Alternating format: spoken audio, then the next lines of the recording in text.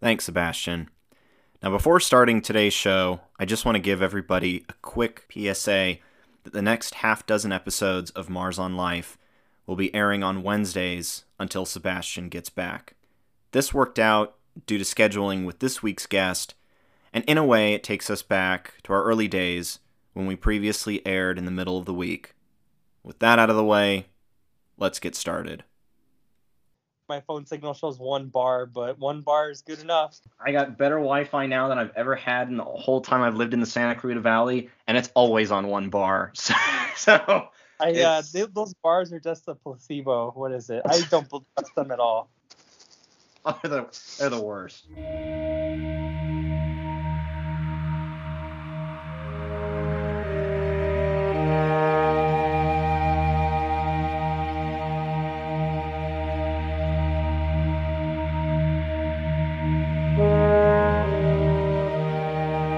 Following where we left off last week, the quote, once again, from a group chat, if you will.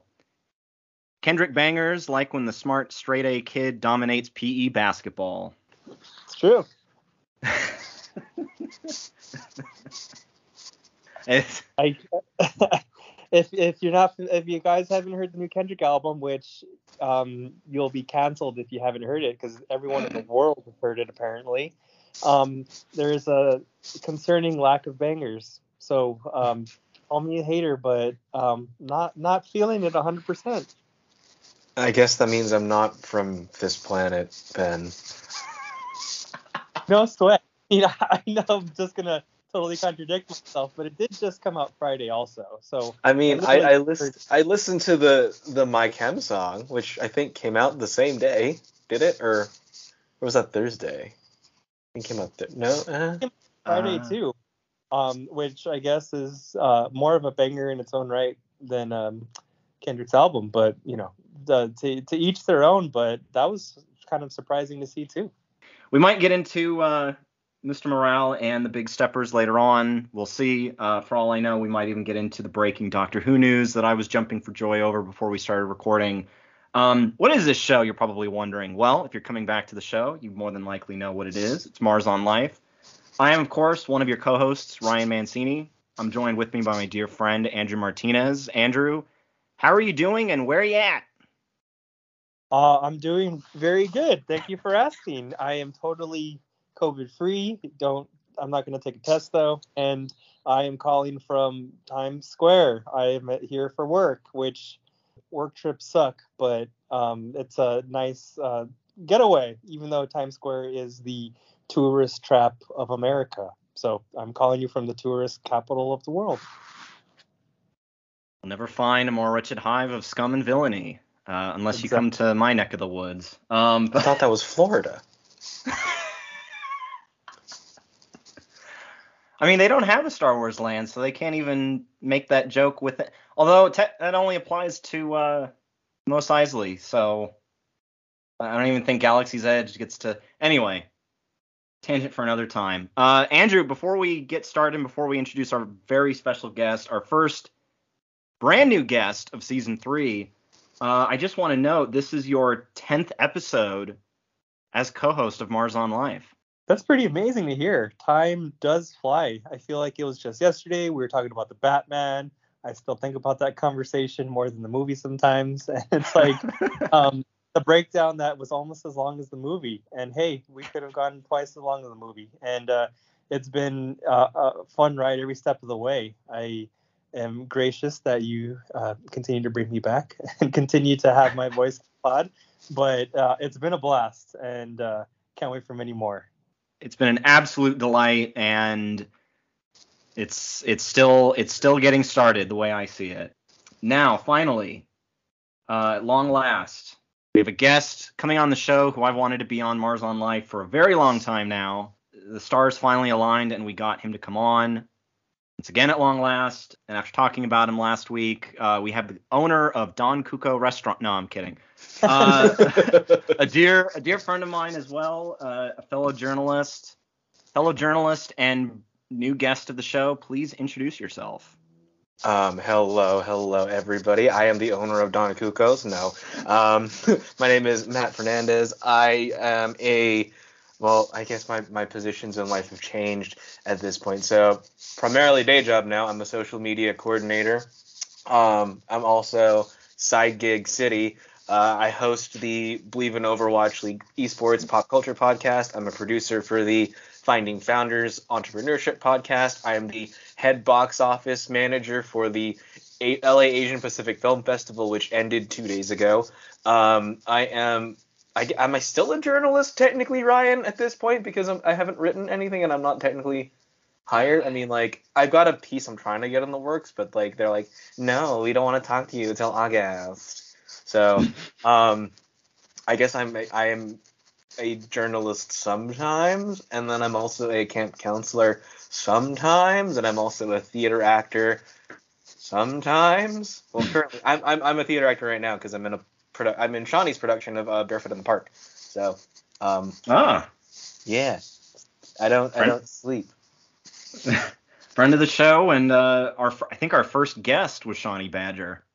Yeah, Matt, welcome to the show. Like I said, this has been a long time coming, and I guess to start off, you've had so many projects that you've been working on for the last 4 years that I've known you. I guess Has it been 4 years already? it's been pretty close to that, yeah. If not, it's already over 4 years, yeah. Oh wow, I didn't realize it's been. You're right, because 2018 we met. Mm-hmm. Well, I guess maybe we should talk a little bit about that.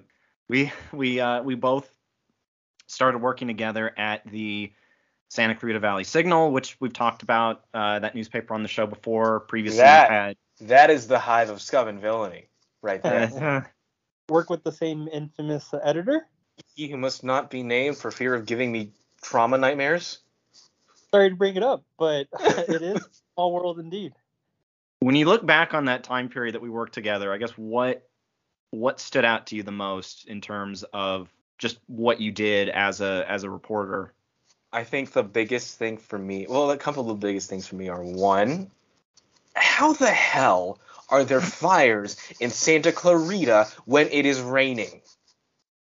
I don't understand this, because it's like every single day, no matter what's going on, there's always, oh, we got another fire, go run out and cover it. Oh, we got another fire, go around and cover it. The second thing I thought was surprising was I never thought that a police scanner would be like the bane of my existence, because like I'm not very good at covering breaking things. I'm better at like doing interviews with people and like taking my time with the story. Also, I'm better at talking to people who are cooperative with me, not like some of the people in law enforcement that you'll call out here will be like very gracious to you and give you the information. Others of them are just assholes and like will not talk to you. Like, could I have your name for my article, please, so I can attribute it? Why do you need my name? So that I can attribute it? You don't need my name. I do need your name. No, you don't. Well, sir, I do kind of need your name to have a source. No, you don't. You don't need my name. You don't need my badge. And then they'll hang up. And then he who must not be named was always like, you need to call them back, and like you need to push them and like demand their information. Like, you have to talk to me because it's like it's required by the law. And I'm like, if I'm an asshole to him, he's not going to want to talk to me ever again. What are you talking about? And then I think the third thing is like I realized about Santa Clarita is how many goddamn bowling fundraisers can you have in a month?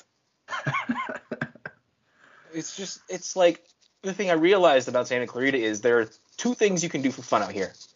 Go to Six Flags and go bowling. And I cannot go bowling more than like twice in a month. And the mall. Let's not forget the mall. But is that considered fun, or do you just is it like the Denny's where you just kind of end up there? I mean, when you're a teenager out here, that is Denny's.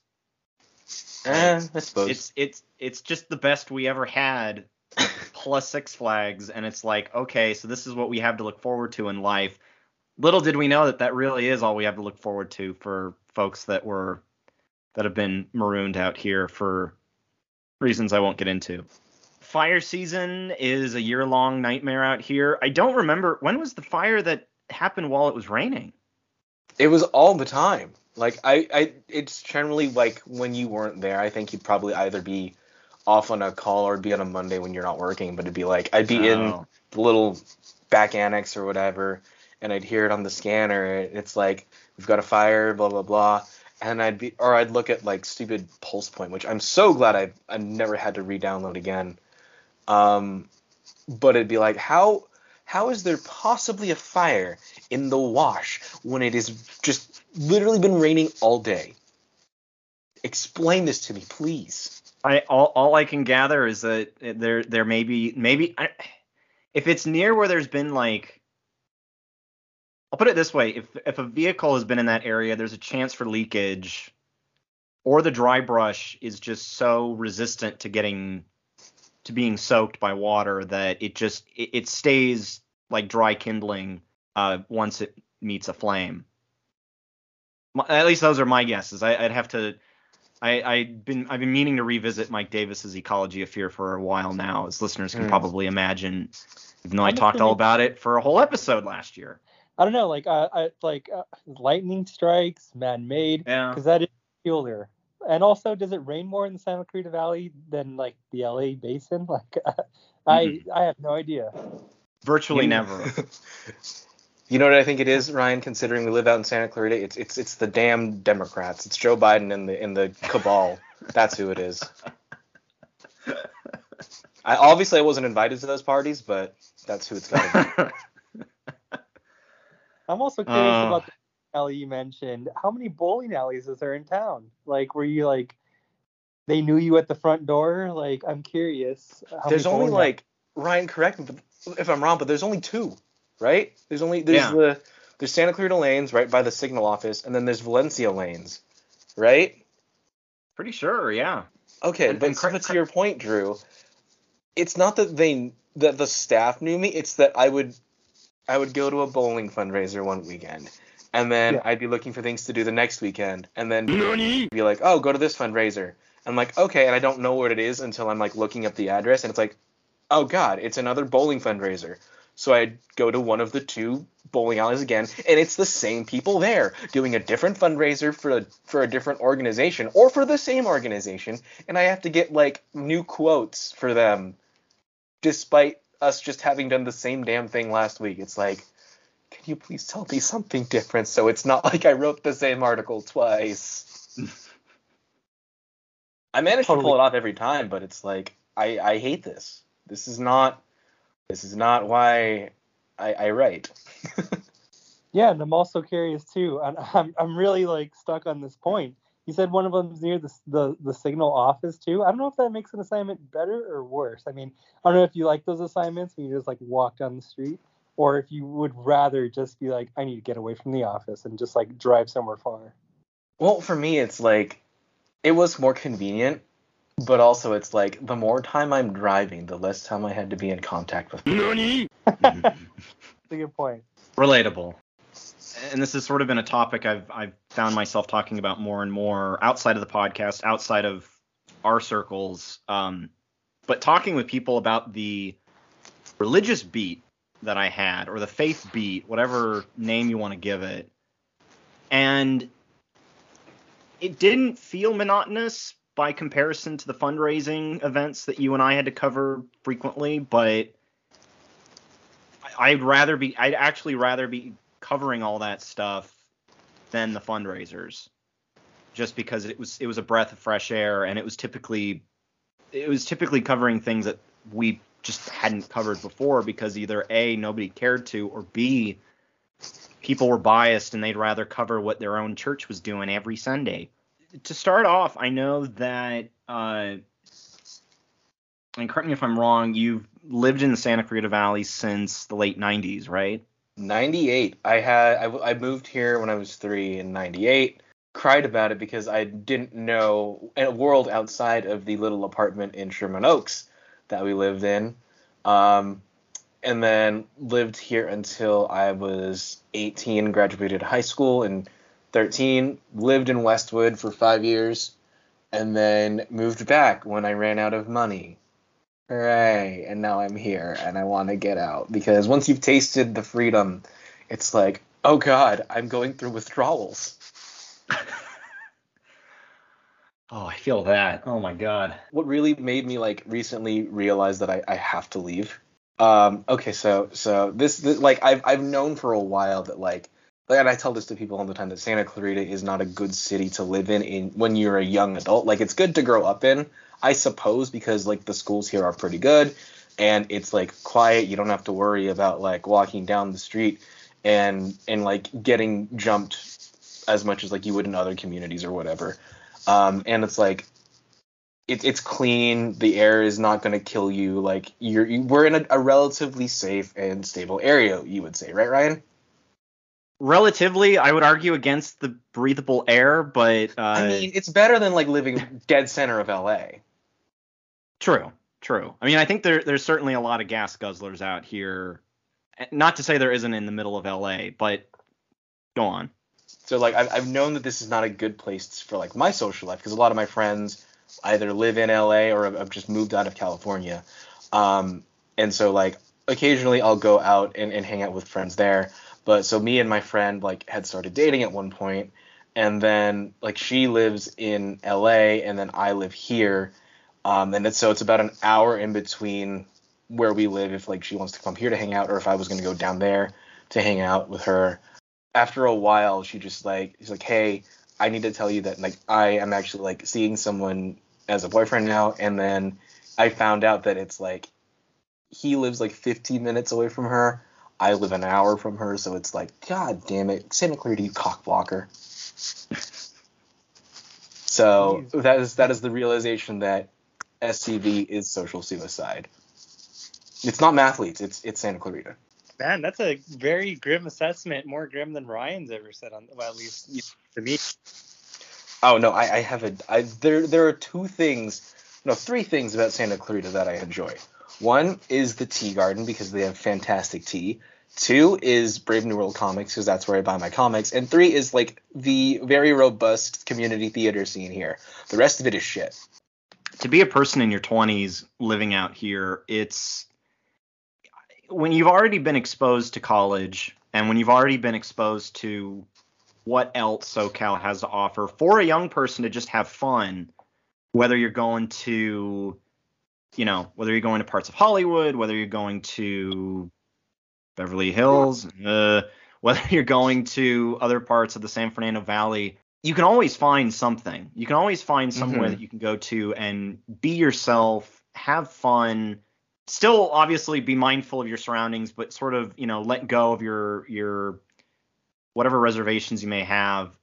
But up here, I mean, growing up, it was always the status quo, and it, I think continues to be.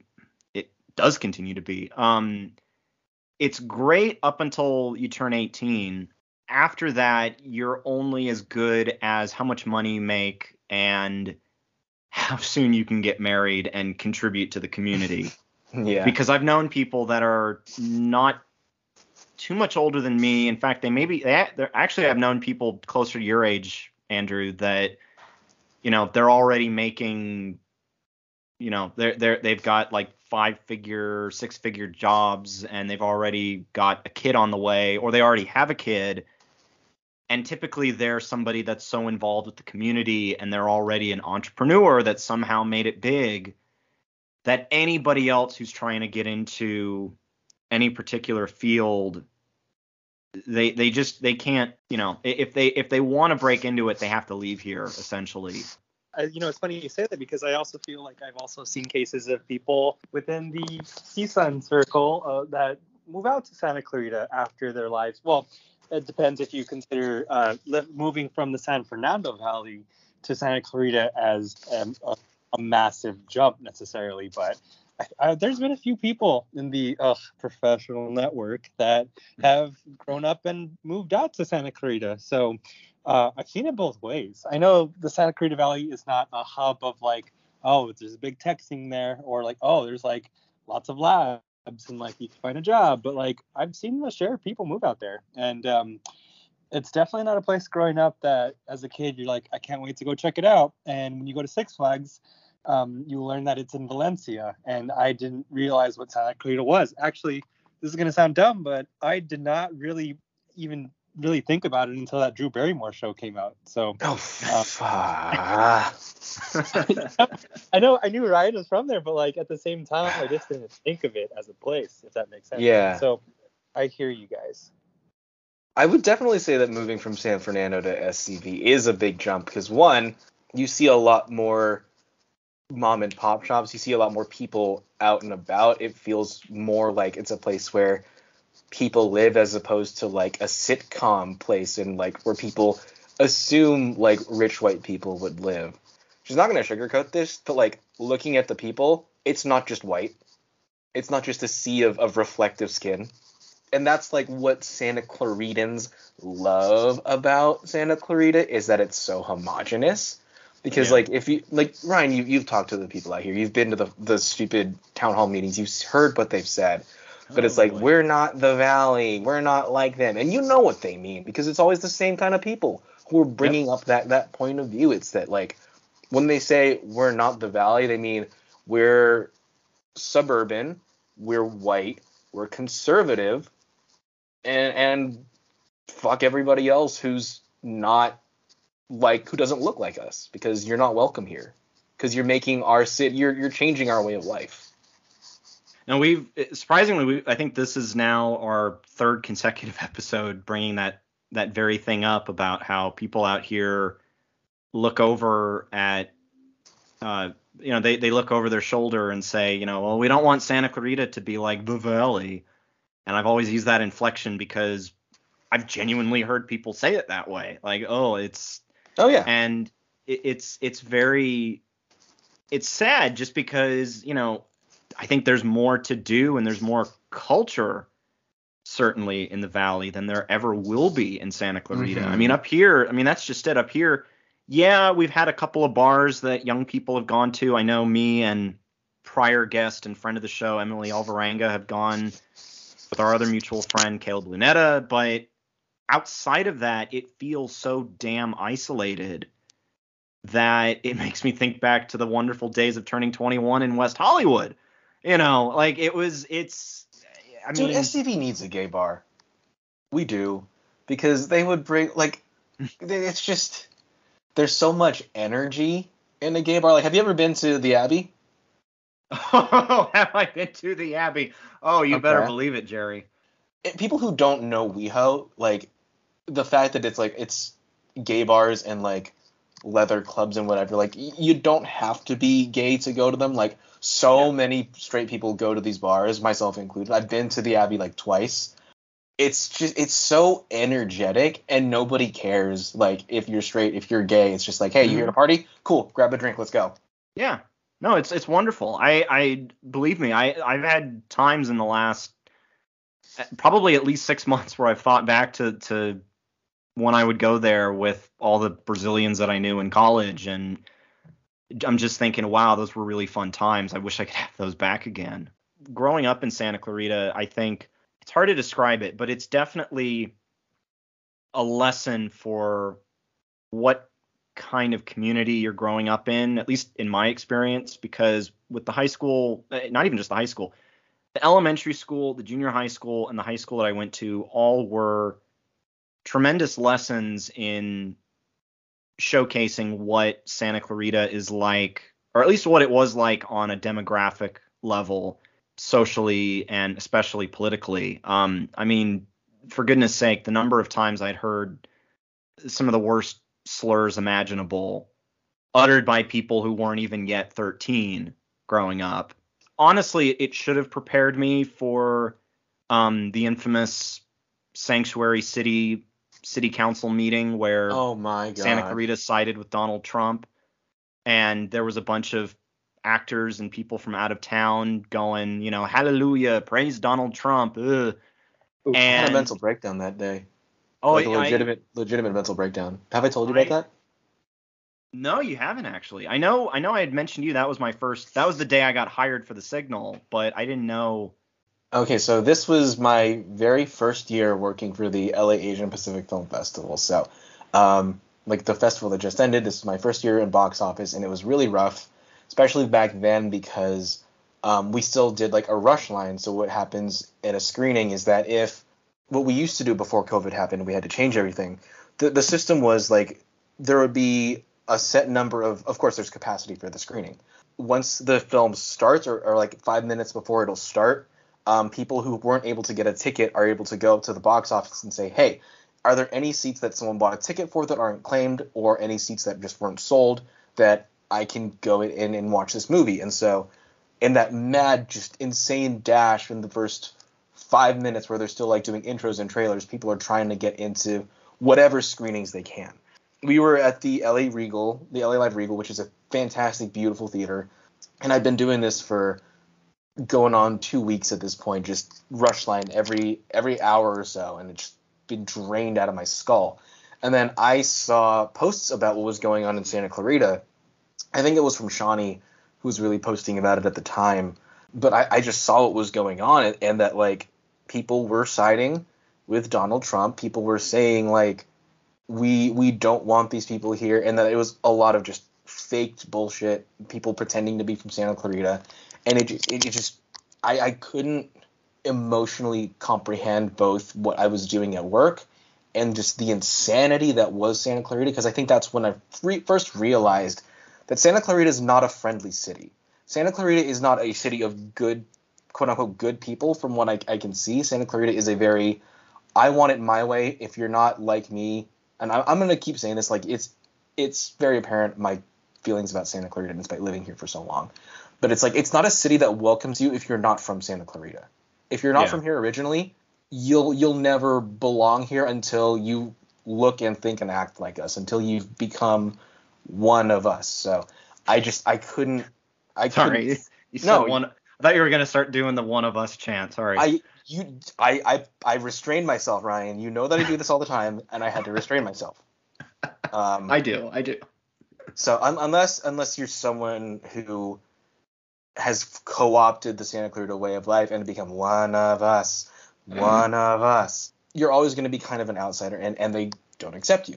So I just got home that day, and like my parents make me call them every day, so they know I'm not dead on the side of the street. And I was so frustrated by it, because it was the shock that my town was not as friendly to people who look like me, as I'm a brown kid. So I've been mistaken as Latino for so many times in my life. There's a good chance that these people would try to run me out of town if they could. And right. I just, with the stress of what was going on at work, with my mom being like, no, you will talk to me, you will sit here and you will talk to me about why you're stressed. I don't care, you're not hanging up. And just all of it, like that was the first mental breakdown I ever had. I just sat there and I just cried, and I didn't know why. So that was the beginning of why I could actually articulate why I hate Santa Clarita. Because I've always wanted to get out. I've always wanted to experience life in something more energetic than this sleepy bedroom community. But that's when I fully realized, like, this town is not aligned with my views, and this town would kick me out if it could. That's brutal, and I mean, like, it's something that, other people in Santa Clarita who maybe, obviously there's people who, are on your side who weren't, part of that Trump crowd, but yeah, of course, let's get it, which is also frustrating. So, not to switch gears too much, but I'm curious what it's like to then subsequently work in journalism in that region. Oh, it's a lot of putting on a brave face.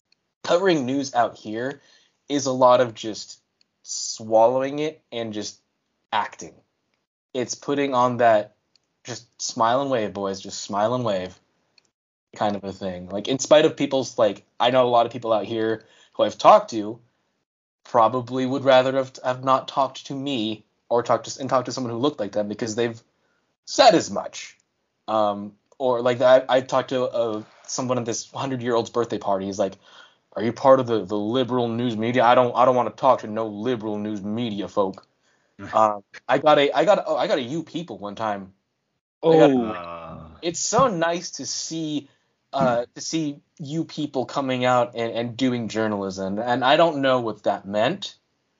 I just let it go, because this was also the trial piece I was doing for the Signal, and I didn't want to piss anybody off because I needed the job. But I straight up got hit by the you people surrounded by rich white folk in an office that was playing Fox News. Oh, So there's ouch. only certain things that you people could mean. And at that point, you can choose the fight if you'd like to. I'd rather not at this point, but it's a lot of smile and wave. They're going to say it, regardless of who they're talking to. You just, for the future, know who these people are and kind of know how to navigate around them. And know what they think of you deep down. that's brutal. Yeah, it's not exactly in the job description either. I mean, speaking of No, journalism job descriptions that are like 9 pages long and tell you nothing, like, that's something too that, again, a newsroom like that, he who must not be named, are never going to understand, I bet. Yeah. I mean, but it's like the thing is you need people like us out here who are going to shift that paradigm. Like, Ryan, when you took over the faith page at one point, like, we've personally talked about this all the time. Like, the girl who was covering it before, she was only talking to straight white Christians because she's a straight white Christian. Yep. And so you never heard any perspectives from the Jewish folks out here, or for the Muslim people out here, or for the Satanists out here, or the atheists. And like, as you started covering these people, Ryan, and like as soon as like they took it over from me, they're like, oh wait, where's Ryan? Because like they'd gotten to know you and they really started to appreciate what you did for them in bringing their voices out to the forefront. Because Santa Clarita doesn't care about the Muslim people out here. Yeah, my predecessor belonged to one of the churches, and she incorporated a lot of the less material language that was kind of expected from covering a religious beat. But because I'm secular, because I grew up in a pretty non-religious home, and I still consider myself an atheist to this day. And it was hilarious too when I brought it up with our editor-in-chief, and I said, fun fact, I'm an atheist and I'm covering this section. And he was like, oh, I never would have took you for being an atheist. And I said, well, I'm not an asshole about it. It's not like I was showing up to every event pulling my Richard Dawkins going, show me the evidence. And no, like my goal was covering this from a material standpoint of what is this synagogue doing to help people in the community, or what is this mosque doing to educate and engage with everyday Santa Clarita residents. And it was something I did take pride in, despite my initial lack of enthusiasm on it. And no, you're right. I mean, Santa Clarita is very homogenized. It is an area that I think one of our, not to really boost the show right now, but I'm going to, one of our most listened to episodes was our episode with Amanda Sinks, where we talked about sort of the history of racism in Santa Clarita. And a large part of that was talking about Bob Keller, the infamous former city council member who once said, I've been called a racist by people that don't like my views on immigration. Well, and then he said, I'm a proud racist for those views. Again, it is a very homogenous community that has expectations and has deeply rooted strains of hate and violence going way back when, the city didn't exist, but like Newhall did, and the Klan was marching down Main Street. But at the same time, you could see it, to your point about the one individual who said, if you were part of the liberal press, when I was covering that GOP event leading up to the 2018 election, and I got to see John Cox, there was no bear for that run. Like, it wasn't like his recall run where he had his bear in all of his commercials. Although I don't know if I would have gone if there was a bear, just because I don't think I could have dealt with a bear on the loose. But I've seen the second Jurassic Park movie, guys. But, I remember having some guy with very few teeth saying how great it was that I was working with the Signal and saying that we were better than the Red Rag. He didn't understand. I didn't understand him because I'm like, the Red Rag. And he looked at me like I was stupid because he must have thought I would have known this was a nickname. But I guess he was referring to the LA Times because they're such a communist newspaper. Which and I made this point last time when I brought this up on the show, but if you go back and look at the LA Times' history, they were pretty much always voting and supporting and helping out Republicans pretty much since like the late 1800s. So, due to ruffling noises from one of the mics, Ryan's edited the following. That SB 54 City Council meeting definitely shook me to my core. Because at the time I was dating somebody who was not an American, but she wanted to come here, and she was also Jewish. And to see this kind of hatred that at the time I genuinely thought was taking us down a much darker road than we've been on, it was so alarming, and it really showed me just how repulsive people could be out here. But like you said, Matt, like there was a congressional candidate from Colorado who showed up to this city council meeting. And it was like, what are you doing here? Get out. What are you doing talking about supporting Trump suing the state of California over the sanctuary state law? Get out. And there was some creep from Northridge that was saying these horrible things to Shawnee. I mean, it really was one of the worst. It was probably the worst experience I've had living out here, just as much as it was for you. And believe me, I think about that every once in a while. I mentioned it in my last piece for the Proclaimer. I straight up said there's solace in witnessing the step towards greater inclusion, something I could not have imagined on the eve of the SB 54 City Council meeting almost 4 years ago. To fast forward a little bit in terms of things that we covered with the Proclaimer, because I probably should also note to listeners, not only did Matt and I work together at the Signal, but I brought Matt aboard as one of our staff writers for the Proclaimer. And I know I've probably said this to you before, but Matt, you were a real shot in the arm. You were a phenomenal asset to the publication, and I have to say I can't thank you enough for accepting coming back. I know easing back into journalism after the experiences we had at the Signal was not easy, but it was. I should note, and Drew was my first boss, and seeing him as editor-in-chief was the template for how I led the Proclaimer. Hope that's a good thing, but I mean, I'm curious to hear, Matt's feedback, but by all accounts, I imagine everything was good. But I mean, it's just funny because like I assume both of you didn't take any, best practices from He Who Must Not Be Named or the Signal necessarily. I mean, I know journalism is pretty straightforward, but Proclaimer versus Signal. I can't imagine the Signal runs their journalism business that much differently. But I mean, both of you. I mean, how liberating was it to be in the Proclaimer versus the Signal? Also, I just realized now another reason why I don't like the Skype is that I changed my microphone to like my actual mic, and then when we started the call, it switched it back to my headphone mic. So if there's a change in audio quality, I just put it to my actual real like expensive mic that I own instead of this shitty inline mic that I have dangling from my head. Yeah, you sound great. Okay, well, and believe me though, I did that one. I've done that at least once, so don't worry. Yeah, okay, you're in good company. Okay. Well, let me just say about Ryan being in charge of the Proclaimer, you pretty much let me do what I want, which was very liberating. And like, Drew, tell me if you would be interested in reading a piece about this, right?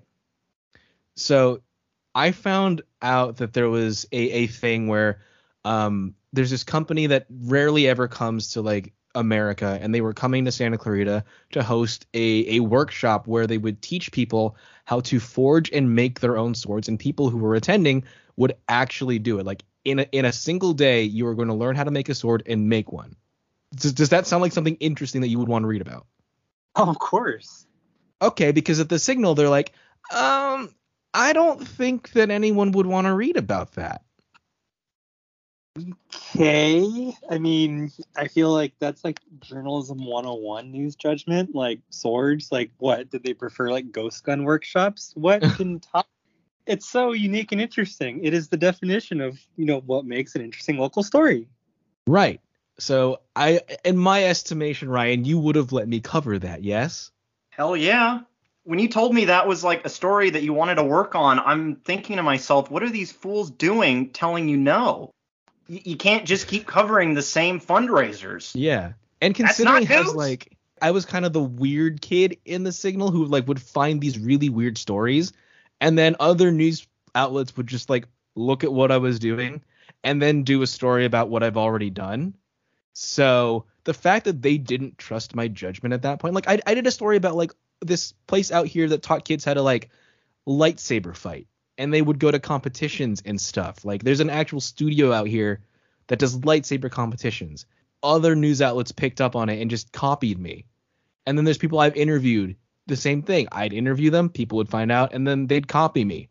And the fact that the Signal didn't understand how to capitalize on that and didn't trust me tells you a lot about how they would run their business. As opposed to Ryan, who like, yeah, I trust you. Go do what you want. As long as it's a good story, we'll run it. I'd never heard anything like that happening at the Signal, and and it's funny too because there are some familiar faces at the Signal. For instance, yes, the editor here, but also I don't know if you're there when there was a Timothy White involved. Like there's a familiar cast of characters, and I mean, I don't think any of them were renowned for remarkable journalism at the Sundial, or I mean at Kelsey Northridge. No offense, they were perfectly fine, but it sounds like the Signal was a very, a very clear reflection of the community itself. So that's lame. They didn't know how to manage staff. It's like, for example, like this is going to be a fictional scenario, but it's going to be totally in character of what they do. So, Drew, say you're the editor-in-chief of a newspaper, right? And you've got a writer on your staff who understands, let's say they're a sports writer. They know all the sports. They've played a lot of sports in high school. And imagine Pete, Drew. Yeah. Okay, so imagine this individual. What section would you put them on? Sports. No, you're gonna put them on Home and Garden. You're putting them on Home and Garden. That's what they're writing about now. Because sports are played outdoors. Duh. Like what the hell? No, not even that. It's just like, you know what? I think that Home and Garden would be something that I want to put in our section. So let's get the guy who has no idea about Home and Garden to write it. It's kind of that thing. It's just, you know what? I'm feeling like you're going to do this today. This is going to be your beat now. And so they're going to do that. And then when they come in the next week, what section are they writing? Are they writing Home and Garden again, Drew? Now that you've assigned it to them? I'm scared to answer. No. No, they're not. Because you know what they're writing about this week? They're writing the faith page. Because no, I didn't assign you Home and Garden last week. What are you talking about? You're doing the faith page now. Yeah, I mean, and it's funny too because even going back to the beginning of this conversation, faith is not a beat that I've typically seen on papers for having done my own fair amount of traveling around. And faith, I can say that the Signal might be the other than like your New York Times, LA Times, big boys. Like I don't remember seeing any other local paper that had a faith beat. So talk about like having something unique on your resume. I mean, you could say that. So, that's a point for you guys, but faith beat is really out there to begin with. I'd never heard of a faith beat in college.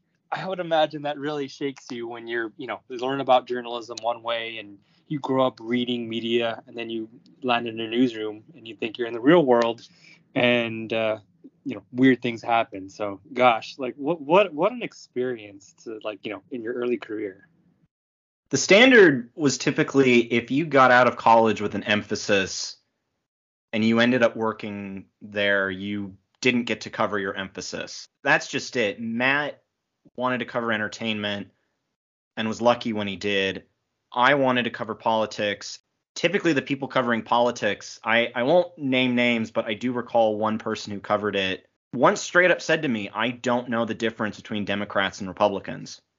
That's just a funny statement because maybe they are big brain thinking and you're just like Democrats and Republicans, man. They're the same thing, but it doesn't sound like that.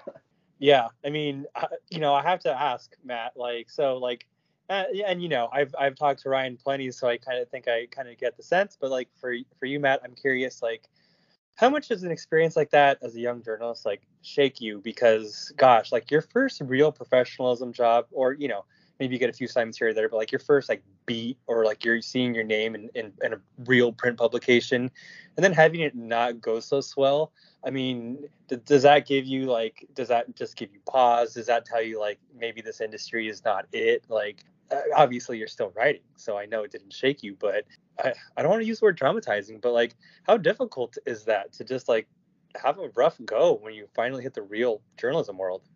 Oh, please use the word traumatizing, because Okay. it was. So I came from Daily Bruin first, Yeah. and then I moved to Variety. So these are big publications. Yeah. Like the Daily Bruin will hit probably in a single day what the Signal will hit in a month.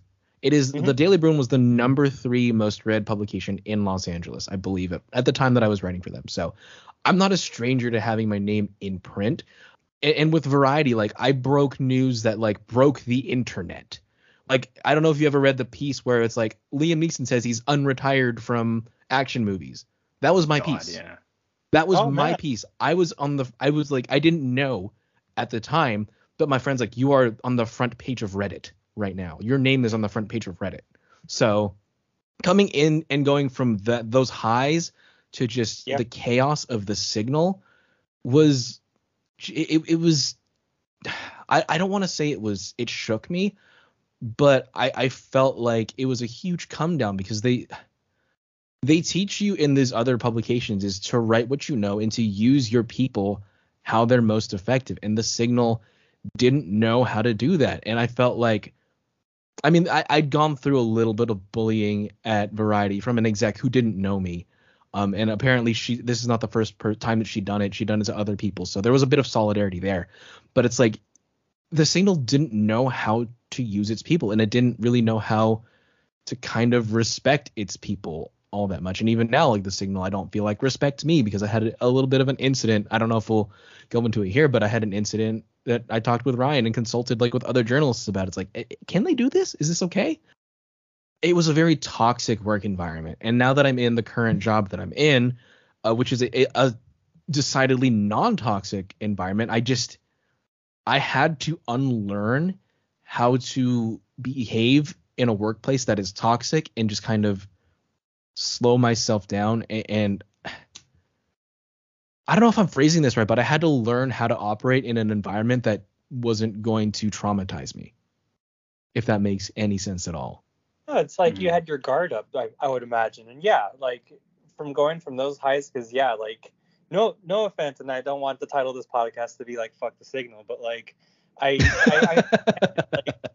totally understand like where you're coming from. But yeah, like after those highs, I can only imagine. I've haven't touched anything like that, so I can only imagine that experience. But it didn't break you, so props to you, because unfortunately, I'm sure we all know like somebody out there whose journalism dreams got crushed because of a bad. I mean, I first needed the experience. paycheck. How else am I going to buy comic books, yo?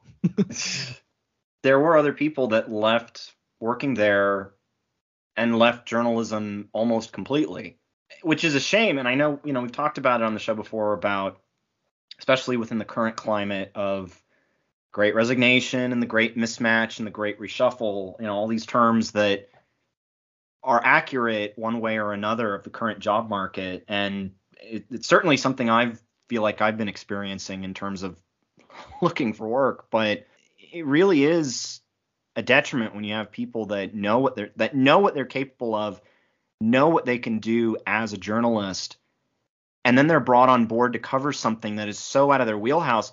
I remember there were times I was asked to cover sports games when I was working there, and I think I took photos for a baseball game at a high school, but that was about it. Like it was so out of my wheelhouse that the idea that this was something that I would potentially need to cover even more in depth was really daunting. And, I think there was one game that I was asked, Ryan, if you can cover this, we're good. But if you can't, then we're not going to cover it at all. And I was like, look, I'd love to cover it, but I'm the wrong person you should be asking to cover this event. And then fast forward that to when I got you on board with the Proclaimer. I actually have the story up in front of me. I made sure bringing you back into journalism that, because I think the first story I had you work on was about our lovely congressman. Oh yeah. Who we only referred to him last week as a fighter pilot. We didn't really get too in depth on the congressional race when we talked about the California voter guide. That honestly, that might be an episode the three of us will talk about down the road. I made sure with that virtual town hall, which was, I should note, Drew, the first one that our congressman had since getting elected narrowly. And just because this is an individual, Mike Garcia, this is somebody who does not like talking to the press, following the Trump model, even though it must be said Trump couldn't stop talking to the press no matter how much he thought they were fake news, just to boost his own ego. This guy did have a virtual town hall. I was on the call with Matt. It was one of those things where it's like, I want to make sure if there's anything noteworthy or anything that people out here really need to hear, that we catch it, and also just to help them out in terms of making sure it was a good story. And again, also helping you get back into journalism, not only just to cover something like this, but just cover whatever you wanted to cover. That story got a ton of views after it went up, with the headline, I should note, of, quote, "I am not a supporter of QAnon. Garcia holds first 2021 town hall," which, of course, okay, you're not a supporter and you've never heard of it. Well, ask your brother that. Working with the Daily Bruin and Variety, what was it that got you into wanting to cover entertainment journalism? Because I know over the years I've known a lot of people, myself included, who love to just hop at the opportunity of being an entertainment reporter, a film critic, a panelist, whether it's for RIP, Collider Movie Talk, or, there's a ton of outlets out there on YouTube where you've got people that get to talk about news and they get to cover things as more or less as a journalist. Shout out to Christian Harloff. But what was it about entertainment that really pulled you in? Okay, so this is an actual story. So I've been obsessed with like TV, movies, video games, a lot of things since I was a kid, because just the way I was raised, I wasn't allowed to like really go out and hang out with friends or do things. And like the only time I would ever get to do things and like watch TV and stuff was on from Friday, Saturday, Sunday, because the rest was school nights. So it just became like a very special thing for me to be able to go watch a movie or to watch TV or just to sit with my Game Boy for an hour or my GameCube. So just growing up with that kind of, I guess, elevation and like putting entertainment on a pedestal, I always wanted to work in like movies and stuff and be an entertainer, be an actor. So I went into college, because I got into LMU for film. I got into a bunch of the CSUs for film, but I didn't get into it for UCLA. But I just eventually decided to go to UCLA. I'll minor in film and I'll see what I can do from there. I joined Daily Bruin because I was taking a documentary class. The head editor of the video department at the time, Aldrin Masangai, he came in and he's like, "Hey, we have opportunities if you are interested in documentary film. Daily Bruin Video does short documentary. Give us a shot." So I'm like, this would be a good way for me to understand how to like use a camera, how to edit, and how to tell a story. So I applied and I got it. Fast forward to about a year later, I'm sitting in one of the theaters in Westwood, one of the two we have. I think it was the Village Theater, the bigger one, not the Bruin Theater, which is the smaller one, the one with the balcony. Mm-hmm. So I was sitting there, and then comes on an ad for the entertainment section of the LA Times, and I'm like, I can write, I can do that. Let me write for the Daily Bruin entertainment section. So I applied and I did, and then it was a lot of fun. It was like I got to write about movies. I got to write my own column. I got to interview a lot of interesting people. Fast forward to graduating college, I didn't know what I was going to do. I knew that people had interned with Variety, I was familiar with Variety from a very long time, and it was literally like right down the street from UCLA. So I'm like, okay, let me apply and let me see what I can do with this. They accepted me. I'm like, oh, damn, okay. I have a job after college. This is great, and this is like a field that I'm very interested in.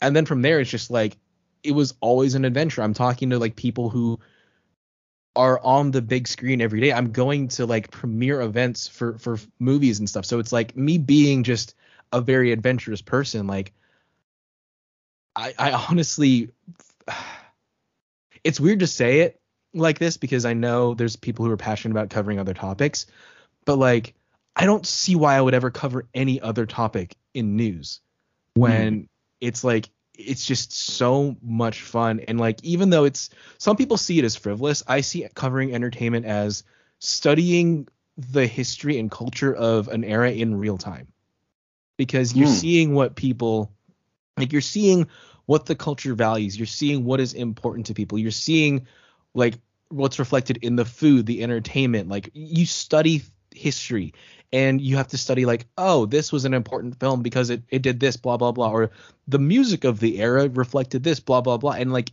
by covering pop culture, you don't have like, you're not able to kind of dissect it in the way that you can in history with the benefit of hindsight, but you're kind of discovering how things are shaping and where the trends are moving, like I said, in real time. So whenever people like are saying like, oh, you're just writing about movies and TV and stuff, that's not important. It's like, no, it is. Because like when you study the 2010s, the 2020s, you're also going to look at how our media influenced how we thought and behaved.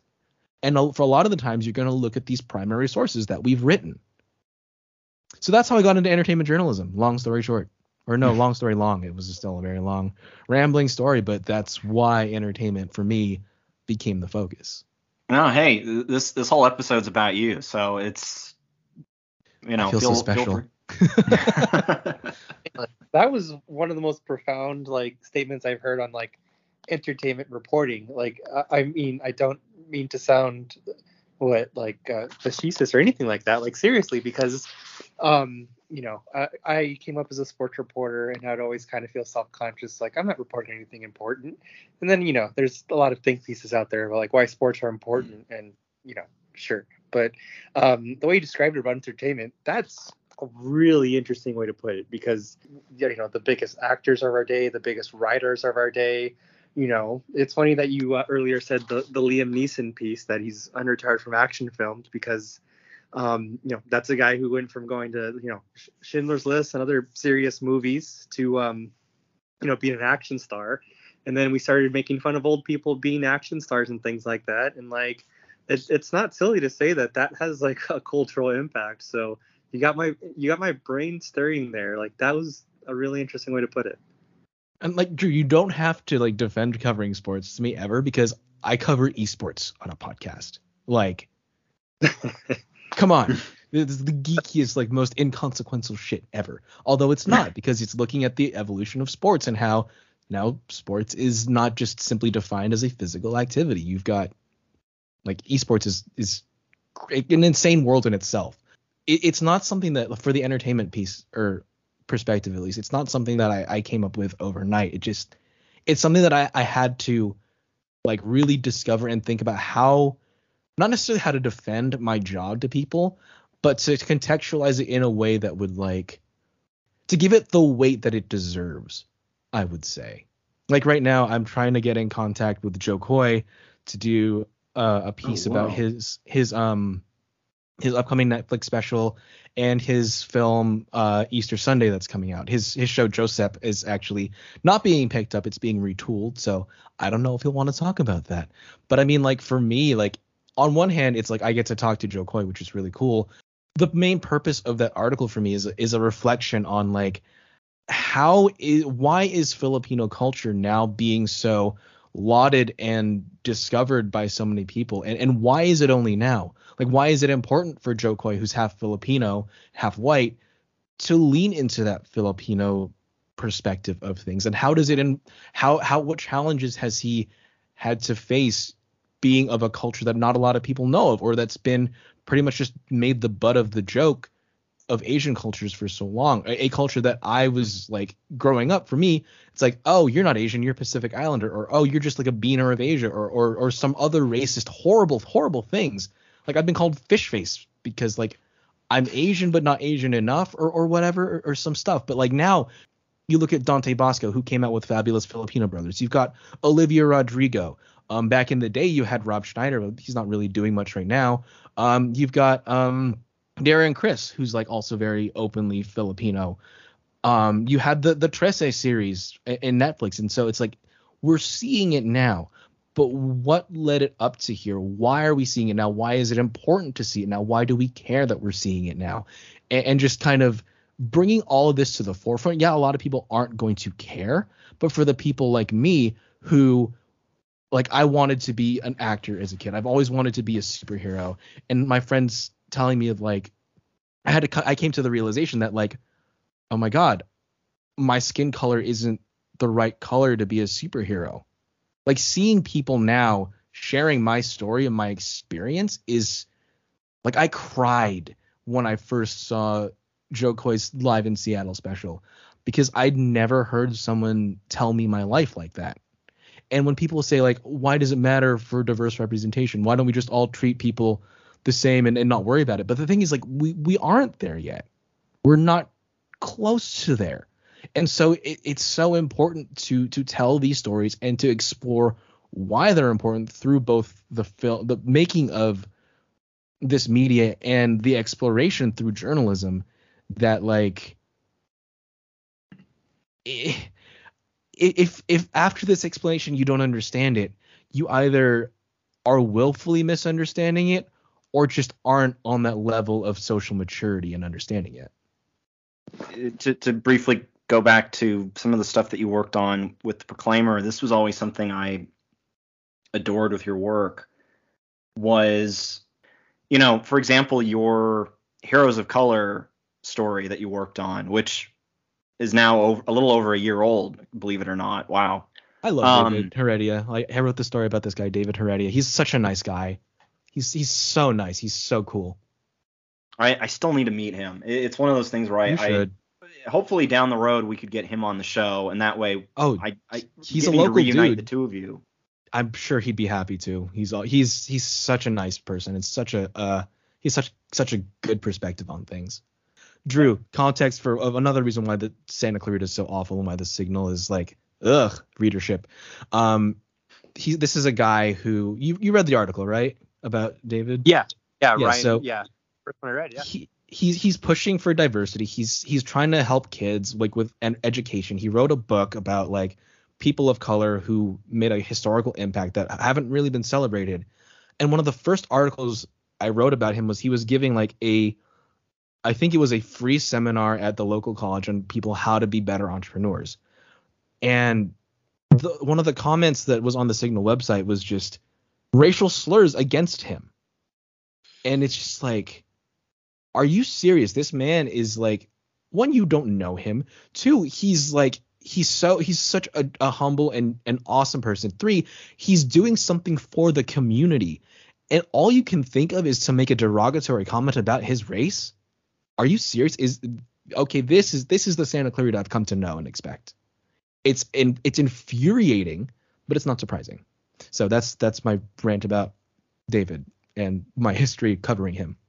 Not to keep tying it back in with the whole faith beat that I had, but I had an article talking about Ramadan, and this, as far as I know, it was the first time the Signal had ever actually covered any Ramadan related events happening within the Santa Clarita Valley, and the responses to that on Facebook were abominable. They were horrible. And to give him credit, our editor-in-chief at the time went out of his way and wrote a column basically saying, you know what, I don't get all the people screaming, why didn't you cover Lent, or why didn't you do this, that, and the other? We haven't done this before, and it deserves recognition.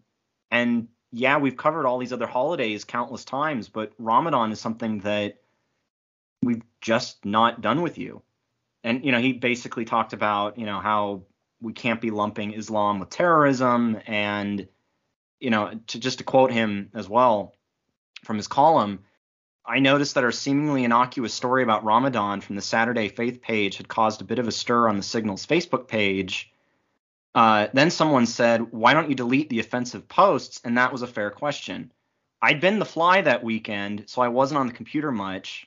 I'd been on the fly is what I meant, not the fly, not Brundlefly. Sorry. But I firmly understand this is a 24/7, 365 job, and we have to be responsible for monitoring such things every day. So I went in and deleted the most offensive posts. You delete one offensive, bigoted post, and another one pops up. You try to do something nice by including a story on the local Muslim community in your faith coverage. Heck, that's really just us doing our job. Then you catch hell from the religious right because they think you're now ignoring Christian stories, which you're not. And you also catch hell from the left because you weren't waiting with a hair trigger to immediately delete. Okay, that I gotta. Deleted the whole damn thread. It had just become a cycle of delete a post, a new one pops up, delete a post, a new one pops up. I could be wrong, and Matt, correct me if I am. I want to say it ended up resulting in the Facebook post getting deleted altogether. I don't remember this particular story, but it makes sense. The thing with the Proclaimer was that, obviously there were certain things I didn't want to get into when it came to feeding certain issues that were just going to pander to either Republicans or Democrats out here. But at the same time, I wasn't going to ignore any opportunities for talking about advancements in the region's diversity, because let's face it, the SB 54 meeting is still the worst thing I've ever seen in this town. And to this day, it still tarnishes. And granted, everything else I've seen in this town just upholds the horror that I saw that night. But at the same time, this is a community that is becoming more diverse. It is becoming less homogenized to a degree. And politically speaking, it is more Democratic than Republican.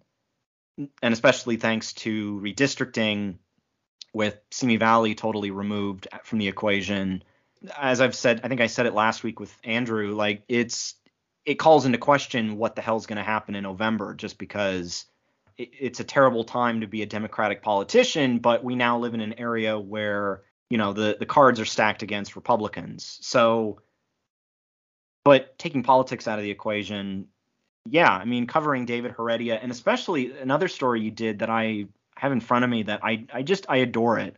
I don't know if I've ever told you how much I love this story, but I really do. And it was the story you wrote about A La Brava by Caden Phoenix. Oh, that one. Yeah, about all of the Chicana superheroes and how she was building it up into this sort of Avengers style event. That's something that never in our wildest dreams we would have seen covered for the Signal. But it totally deserves recognition just because this is showing the artistic side of the area, and especially it's showing that there are people out here that aren't the people that were foaming at the mouth at that SB 54 event.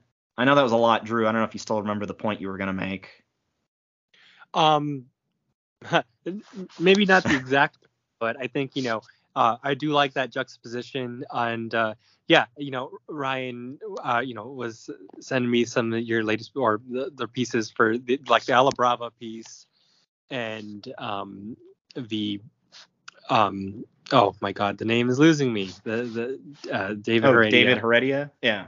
Yes. And it's just one, to the point that Ryan was making about, stuff you'd never see in the Signal. But two, I think, and I don't want to just start patting each other on the back for the rest of the podcast, but it's that's the kind of stuff that makes you want to just be a journalist and write about that kind of stuff. You get that, when you take journalism classes like Journalism 101, it's what's our purpose? Excuse me. I think that's kind of it right there. And, it kind of just reaffirms your faith in journalism. And I don't want to get too positive, but I mean, Matt, doing that kind of stuff, how reaffirming is that? Just to us, know that you you go from the Signal and then you go to the Proclaimer, where we talk about, how much freedom you have, but it's just like, it must feel nice too, like, just like, I'm giving voice to the voiceless, like, just to Ryan's point, these guys would have never been in the Signal, and it's not like they would have never been in the LA Times or anything either, but it's like, the LA Times isn't even going to like look at these guys because, unfortunately, the LA Times might be too big for it, but I don't know. That's the kind of stuff that I see, and it's just a reminder of like why I'm doing this job. So I'm sure you feel, some semblance of the same way. It's for me, it's like just talking to interesting people and share their stories. Like I really enjoy human interest pieces and just talking to people one-on-one about like what their story is, what their deal is, why they're doing it. And a lot of the time, let's just through all what we've been saying through this episode, it's like the Signal and just journalism out in Santa Clarita doesn't give the diversity isn't there unless it's for a specific celebration or holiday, Yeah. Like AAPI month. Oh, go do something Filipino. Okay, go do now white people coverage and stuff. Yeah, and that's a total journalism problem too. I mean, the whole Black History Month, like, why just a month? How about like Black History? Well, integrate it into your everyday culture. And I realize places like Santa Clarita, it's going to be generations, probably decades before places like Santa Clarita, are fully, these Gen Zers, these boomers are long gone, and these attitudes fade away. It's going to take generations, but it takes things like the Proclaimer to be, giving that voice. And yeah, it's, I mean, in just thinking about the industry at large, it's just disheartening to know that, those local voices are dying, but I'm glad to know that, there's people like us that are keeping it alive. But yeah, I know how frustrating it is. Small time journalism is hard enough as it is to logistically do, let alone, sell it to somebody or get somebody to read it. Yeah, I don't know if I had a point necessarily, but really just to ramble on about how local journalism is so important, but it's brutal to not only get it logistically going, like something like the Proclaimer, as Ryan knows very well, but like just to get people to even notice you and get a community to change. But you got to start somewhere. And especially, and I guess this kind of dovetails a little bit into, and again, we don't need to get too much into it just because it has been talked about a lot in the past on this show. But when you look at the state of journalism today, Matt, I guess what would be, to borrow the term that I used for our season 1 finale, I guess what would be your diagnosis of it? And I know obviously it's kind of a big question that I know we could probably spend another hour just going into. Hell, that was kind of part and parcel with Andrew's first appearance ever on this show. But it seems to me like entertainment journalism is probably going to be fine compared with a lot of the other traditional methods of reporting on, community news, politics, I guess business to a degree. Like it. Do you see entertainment journalism surviving whatever weird existential crisis journalism has been in? And again, what do you sort of see as being the state of journalism now? It's funny you're asking me this because I had a friend text me this morning. He wants to change industries. He's thinking about like either teaching, editing, or journalism. Oh boy. And I'll get to that later. But like, I think entertainment journalism is going to be fine because people want to know. Like for people not thinking about it like a cultural experience in real time and historical study in real time, for a lot of people it's escapism. It's like they want to know what's happening with their favorite TV shows. They want to know what their favorite actors are doing. They want to know what projects are coming down the pipeline or how their favorite book series is coming to life. Things like that. They want to get that exposure into a world that they themselves are not familiar with, and they want to get as close as possible to the people who make them feel good through their movies and their TV shows and their music or whatever. So I think entertainment journalism is going to survive for a decent amount of time. I think sports, similarly, people want to know how their teams are doing. So I think like those kinds of fields will be better. I think like national coverage of politics should be okay because like people will read it. No one cares about local journalism really anymore, so that's why a lot of publications are dying, because when you can get your news for free online and or just like go on Twitter or something, like why are you going to pay for a subscription to your local paper? It sucks, but like people don't want to pay for things that they can get for free unless they like really are devoted to the art, the artist, or the whatever the source it is. Just in regards to like journalism state as it is, what I told my buddy is there's no goddamn jobs. There's like no opportunity unless you know people are in the inside already, or you've happened to get an internship, which again is very hard to do because there's so few opportunities and like publications are closing left and right. And the ones that do give you internships, are they going to let you write, or are you just there to send emails? I was really lucky with Variety because I was writing first day and they were paying me on top of it. And like, that's so rare because a lot of the time companies will use internships as just free labor in the interest of you getting college credit. So that's me over here. Yeah. Paid internship. What's that? It's a unicorn. It's the needle in the hay field, Ryan, not in the haystack, in the hay field. So I honestly think that journalism is not. I wouldn't recommend people going into it unless like you really, really want to do this. Unless this is something that you're willing to like really chase. Like you don't even. And the thing is, you don't even need to like get a journalism degree to go into journalism now. Like I was telling you, Ryan, I don't even know if He Who Must Not Be Named actually like even finished his degree. Not anything against him, but it's like it just goes to show you don't need to get a degree to be in journalism. You just have to have writing skills, an internship, and know the right people. After years of like trying to get in contact with Variety again, like a month after I got my current job, they're like, "Hey, we have a TV writer job open. Do you want it?" I remember you telling me about that. Yeah, and it's like, God damn it, if you'd only talked to me a month before, I would have absolutely taken this. But it's like I just happen to know certain folks at Variety who know that I've been trying to get in contact with them. Everywhere else I've applied to in LA, the only other place that ever talked to me besides Variety about this was TMZ. And I got one interview and that was it.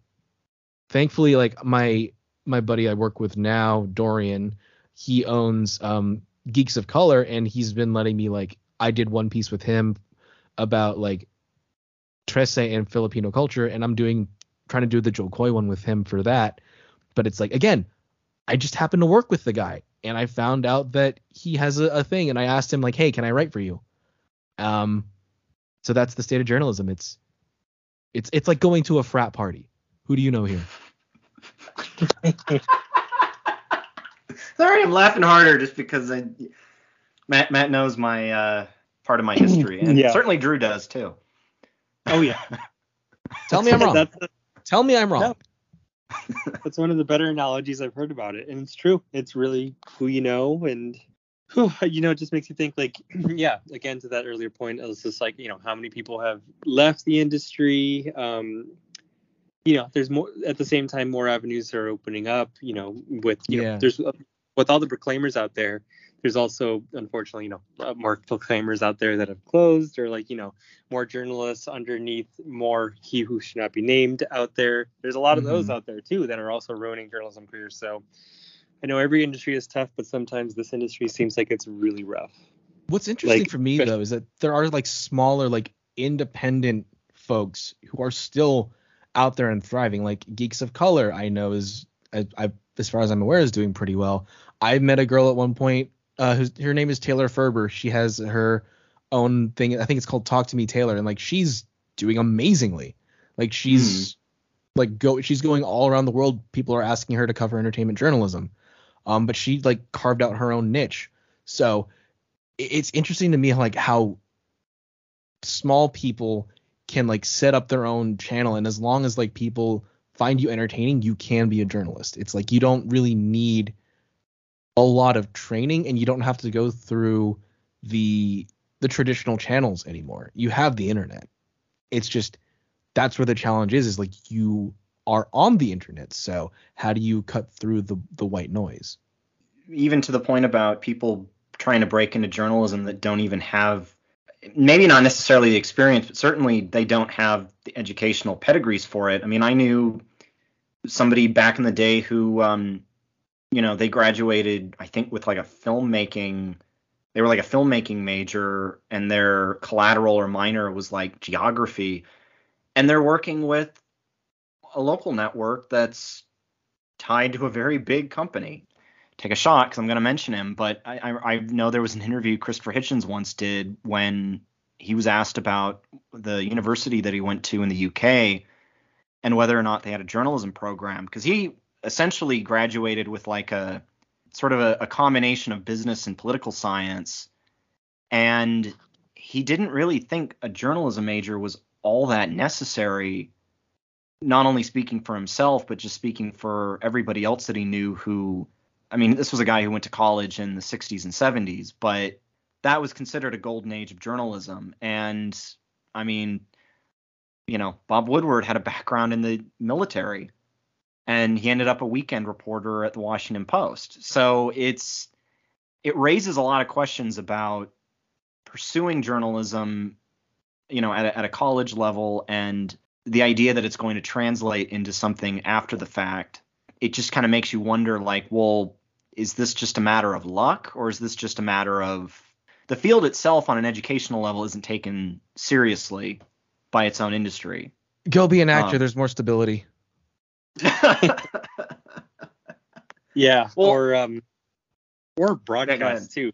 Talking about colleges, like, I personally know no broadcast journalists, but that is the one aspect of journalism where I feel like you do need to go to school. But maybe I'm mistaken. Mm-hmm. I don't know any broadcasters. I know one. Michelle Logan is in like DC now doing weather or something.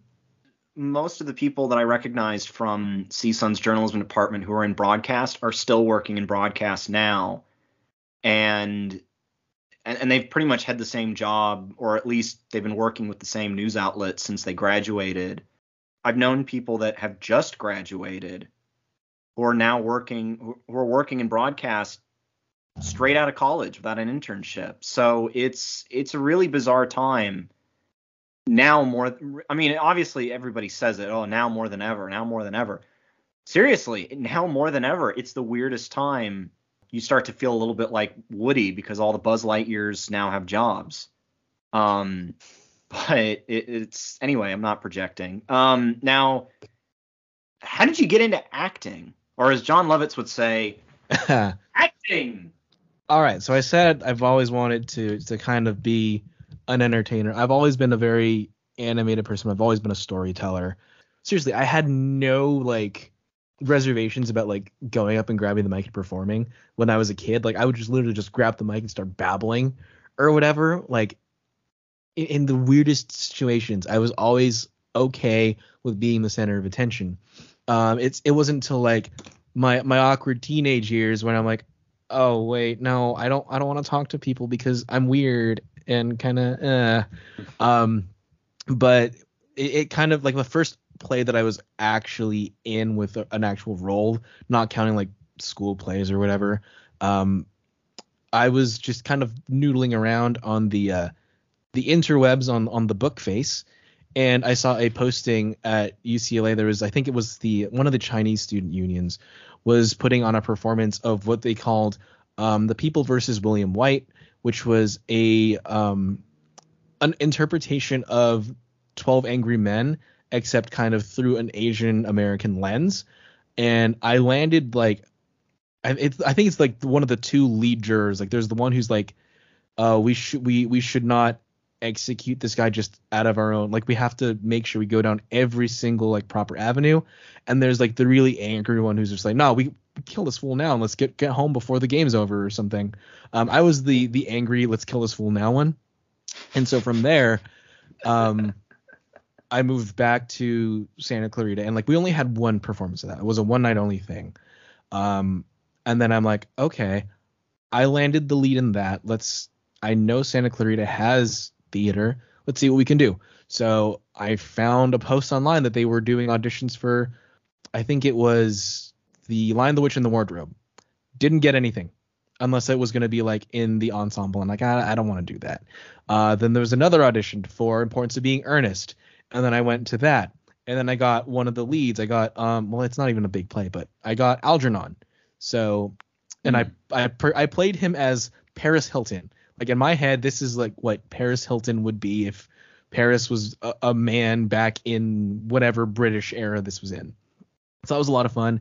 And then I just kind of like started doing more productions out here. Like I did like some other stuff like behind the scenes back when I was still in Westwood. It was more like just helping PA and like writing things. But like the acting thing really came from being out here in Santa Clarita. And it's like I don't really know anyone out here who is like doing like short film and whatever, but I know that there's people out here doing theater. And if I'm trying to get exposure to acting, this is it. And I think the one real quote that really pushed me to do it more was, I think it was Judd Apatow who said like, why would I hire just some dude who's like, trust me, I can do this role. Like, you just give me this one shot. Why would I give him the shot as opposed to the kid who's been busting his ass in community theater, like learning the craft? If I'm going to give just a nobody a shot, I'm going to give it to that guy. So that's the kind of like idea that went in my head. It's like, I'm going to build experience, community, and like my acting chops until the day comes where I'm in the right place at the right time with the right people, and then maybe I'll get a shot. That's how I got the acting bug. I became a theater kid in my 20s. I live several different lives, Ryan. Tell us a little bit about the podcasts you're working on, in case I don't know, maybe maybe we do like a crossover, or we bring universes together. You never know. So the first podcast that I do, it's hosted through the Believe Podcast Network. It's called Believe in Overwatch League because we were hired to talk about the Overwatch League and build up their esports presence. Like for like we do typically kind of like 2 halves per week whenever the Overwatch League is on. We have like our general like news and entertainment and gaming section, and then we kind of like break off and then discuss what's happened in the Overwatch League. It's not by any means a very good podcast. It's just me and my co-host Kevin just like talking about geeky things and like having the podcast on our resume. And then this was an opportunity I found on LinkedIn. Actually, around the same time that I was doing The Importance of Being Earnest, I was like applying to things on LinkedIn, and I happened to land this opportunity just by applying. So LinkedIn can work. It doesn't often work, but it can. And then the other podcast that I'm on, Finding Founders, I am one of the audio producers for that. A lot of my opportunities I found through social media. So like I had just been laid off of the Signal. I didn't know what I was doing with myself. And then I saw this opportunity on Facebook. It's like, hey, we're looking for people who want to join our podcasting team. And I'm like, I already do the Believe in Overwatch League podcast. I have the equipment. I want to see where I can go with this. So I applied in. I thought I was going to go join the writing team, but they liked my answers for like, they asked like, what is your favorite thing about this episode? And they were expecting people to say, oh, I liked the part of the episode where you talked about this. But I went into like all about like the production value, the music, the sound effects, the soundscapes. So naturally they stuck me on the editing team. And so I've been just doing that for the past couple of years. It led me to a brief opportunity where I was editing for or helping do audio assembly for Wondery on the show Secret Sauce. It only ran for a couple episodes and then they discontinued it because it wasn't getting enough views. I did one episode of their show, True Love, and then they never talked to me again. But I worked for Wondery at one point, and that is my history of doing Actually, no, I also guest on a few other podcasts. So, no, one other podcast. I guested. Now I'm a guest of Mars on Life, but I also have guested on the podcast Scaredy Cats, hosted by Sherry Nunn. It's just like we'll watch like a horror movie that week, and we'll talk about it, break it down, like all our funny insights or like the history of it. And yeah, that's the podcaster life that I lead. I don't understand how you find time for everything. I think in time that I'm just like, wow, like, how do you find time? Maybe that's the real secret we need to know. I don't sleep. Or no, I do sleep, but it's just like it's put on the back. I get like at this point I get like 7 hours a night if I'm lucky. Like 2 a.m. I go to bed, 9 a.m. I'll wake up and go like straight to work. But a lot of it is like the work from home really helps. I honestly don't really know how I manage to do everything. It's just like I find opportunities and I say yes to them, and then I put my health on the back burner so that I can find time to do everything. And I somehow still manage to get like enough sleep and like eat. I don't eat well when I'm doing a lot of things, like when it's show season, like when I'm doing a show. A lot of the time when it's like late night rehearsals, I will just like grab McDonald's on the way back home. Okay, here the answer is I'm a workaholic. Long story short, I'm a workaholic. I didn't realize it until my friend said like, "You're a workaholic. I'm a workaholic. Maybe it wouldn't be the best idea if we dated because we'd like never really see each other." And I'm like, "Oh shit, I'm a workaholic." Because for me, like growing up, my parents were always like, "Oh, you're gonna do this activity, extracurriculars. No time to hang out with friends. You're just gonna be the most accomplished thing ever." And then I internalized that and made my own personal value as a human being tied to my accomplishments and my activities. And I always just saw it as like, oh, I'm being involved in things. And it's just like learning to manage the stress and pile things on to the point where it's like I can still manage it. I hit the wall recently where I like, okay, this is my absolute limit. But it's dangerous because like I'll be able to do this list of things and it's like I'm really stressed and I can't go farther, but then I'll do all of it. And then the next time it comes, it's like, oh, I did this much last time. I can add more to it and still be fine and push myself. So it's a lot of like very, very poor management of my own sanity for the sake of like doing all these things I'm interested in. I don't know if I answered the question at all, but like it's because I don't know. I honestly, I don't know how I do it all. If it's stuff you're passionate about, then is it really workaholism? I mean, you're not putting 80 hours into a corporate job. Thank God.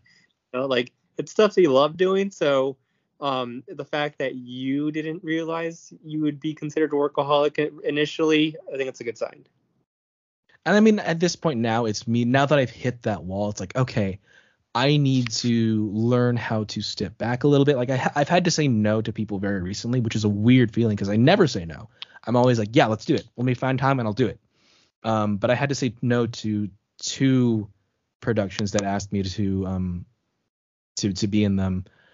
But for me now, it's just like I'm human. I need to rest. I need to take a break. So like I'm not gonna. I think I'm gonna like step away from like doing theater after this production for like maybe 2-3 months, maybe a month, just depending on what goes on. But I'm gonna like cut out the theater stuff for a little bit. Cut out like a few other things, just like focus on like the podcasts and work and just have time to myself to catch up on the mountain of comic books I have not read. For a moment during your previous response, I thought you were freestyling, and I don't know if I was having like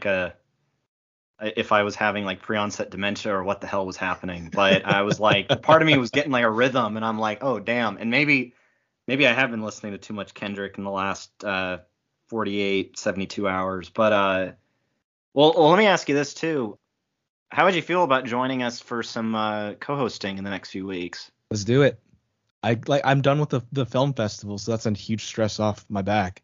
Like I'm done with that. All I have to do is like spreadsheets. But I'm good. Yeah, let's do it. Drew, let's get this experiment started. I should note too, by the way, super random, but something that you had mentioned a while back. I had to write a note down for it. And again, we keep going back to this, but I can't help it. But with the faith beat, I was not allowed to cover the Santa Clarita atheists. I was told they're not a religious group, so why the hell would you cover them? They're inherently a religious group. I mentioned the atheism thing to the editor-in-chief. To the other individual, I did not say, well, I'm an atheist and I don't consider it a religious group either, but like, hey, it's the lack of religion. Like that's the hook. That's the religious hook, if you will. I mean, if anything, you'll get engagement socially. Yeah. Oh, God, yeah. Oh. Coming from a social media manager now, you're gonna like negative engagement is still engagement. Mm-hmm. Like, you hear that, Kenny? Half the stuff that like for the client, I don't know if I can't. I'll mention the client after June that I'm working with now, because then they won't be working with us anymore. But the client I am now, like the content for them that generally does really well is the stuff that people are angry about. It's the stuff that they're like, this isn't how I remembered it. I wish it was the back way, or the liberals are ruining it all. It's like it's the people who are whining who are driving that engagement up. Like the positive stuff that everyone likes, it's like, yeah, it'll like the memes will do really well.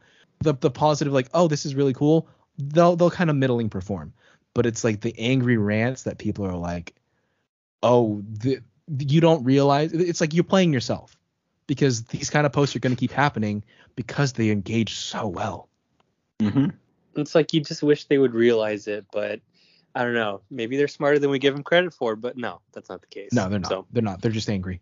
I can honestly say I don't know much about the acting world other than, all my only understanding of it is that it's a grind. So, oh yeah. And so all I have to say is props for that. I mean, just sticking with your passion. It's really easy to let things just not being able to stick with it. So the fact you've been able to juggle all this, all I have to say is I commend you for doing all of that and stick with it as long as you can. But I am curious about, a little bit about the gaming podcast, but I've actually never played that game, so I can't really say much. I am more of been sucked into Elden Ring lately. Not sure if you're familiar God. I suck at Elden Ring. I'm glad that I got it on a discount because I went to GameStop and you know what? I know I'm going to hate myself for this. I know it's going to be a bad time for me, but all my friends are playing it. I couldn't even finish Sekiro. But you know what? Do you have any used copies of Elden Ring? Yeah, we have one last one. Do you want it? All right, let's do it. Oh, yeah. I mean, if you want to ever talk Elden Ring, because I was just telling Ryan on the last podcast, and Ryan was saying that, we haven't had much gaming talk, so we're going to have to squeeze that in there. But I'd like to hear about the gaming, in coming appearance. Yeah, hell yeah. Let's do it. Obviously, this isn't technically letting you go since you're going to be joining us next week. But since this is your introduction to the show, and Drew actually hasn't had a chance to say this to a guest yet, and I haven't had a chance to say it to a guest in probably since October 2021. But we always say this every time we have a new guest come on to Mars on Life. Matt, welcome to Mars. There's a lot more oxygen here than I thought there would be. All the puns that I had every time we would say that, I've forgotten them all, but where the hell's Matt Damon? You've been listening to Mars on Life. Look up our show on Instagram and Twitter by searching @MarsOnLifeShow and give us a follow. Tune in to the latest episodes and bonus content from our show wherever podcasts are found, including Anchor, Spotify, iHeartRadio, and Stitcher. Also, don't forget to head on over to the official Mars on Life YouTube channel to like and subscribe our work. This show's artwork, Happy Mars, is by Zachary Urberick, while our intro and outro is Space Explorers by Kevin MacLeod. If you keep going, you'll make it to Mars.